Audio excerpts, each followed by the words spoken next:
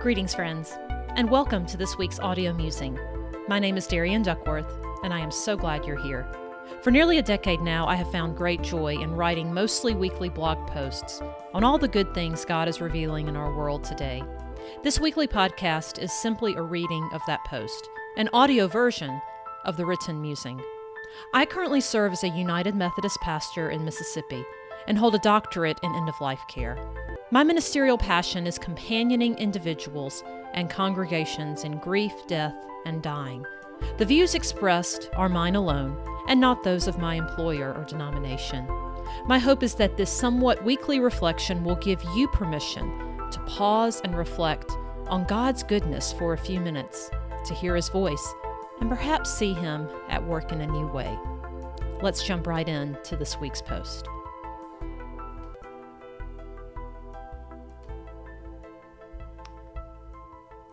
This week's post is titled, Well-Told Holy Spirit Stories. It was the best first line I'd ever heard. I was a sophomore in high school, and my creative writing class had an exercise about writing first lines of short stories that hook you, that draw you in, that compel you to read farther. Before we could write, however, we had to read. We also had to listen, for we read with our ears as well as our eyes.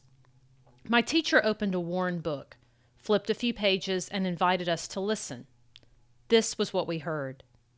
The year I was 13, 1957, my father had a nervous breakdown, my brother had a wreck, and I started speaking in tongues. My eyes popped wide open at the possibility of what might come next. It's no wonder the teacher chose the first line of this short story, Tongues of Fire, from Lee Smith's collection, Me and My Baby View the Eclipse. It was full of both detail and teaser. Quality writing was not the sole reason I wanted to read more. I wanted to read how she wrote about speaking in tongues. Up until then, everything I'd seen or read in pop culture exaggerated or caricatured the Pentecostal experience. Lee Smith got it right, though, in this opening line and in the story that followed. She portrayed the narrator's experience with a healthy balance of reverence for the Holy Spirit and fascination for a specific gift of the Spirit. When you've experienced or witnessed something that can only be described as God at work, words often fail, yet you still want to tell that story. I had always struggled with how to write about my own spiritual formation in the charismatic movement, and in a healthy way, I still do. Here in my first daily class devoted to writing, Lee Smith taught me a valuable lesson that I also heard from many a pulpit. Be bold, but stay reverent. There is no end to stories about spiritual experiences, especially for followers of Jesus. In my opinion, a well-told Holy Spirit story is not about explaining how or why the experience happens. A well-told Holy Spirit story captures place and voice and people with a narrator who is offering testimony of what happened. Nearly 20 years after that sense of recognition I felt in creative writing class, the same feeling emerged as I read Monica West's debut novel, Revival Season. Like Tongues of Fire, the narrator is a female teenager. The story has a coming-of-age feel to it, and a gift of the Holy Spirit is central to the storyline. Smith writes about speaking in tongues, while West's novel revolves around healing. These stories are not necessarily easy to read. There is brokenness, there is crisis of faith, there is disappointment, there is a lot of pain.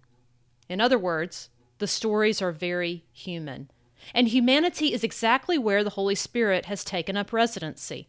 The gifts of the Spirit are not pawns or tricks in these stories.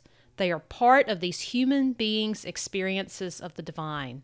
Although we humans are guilty of misusing them sometimes for personal gain, as we see in both Revival Season and Tongues of Fire, the Scriptures teach us that the Spirit's gifts are supposed to bring restoration and order and power to the body of Christ.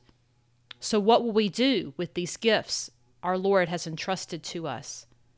It's time to start talking about them and actively looking for them at work in our world.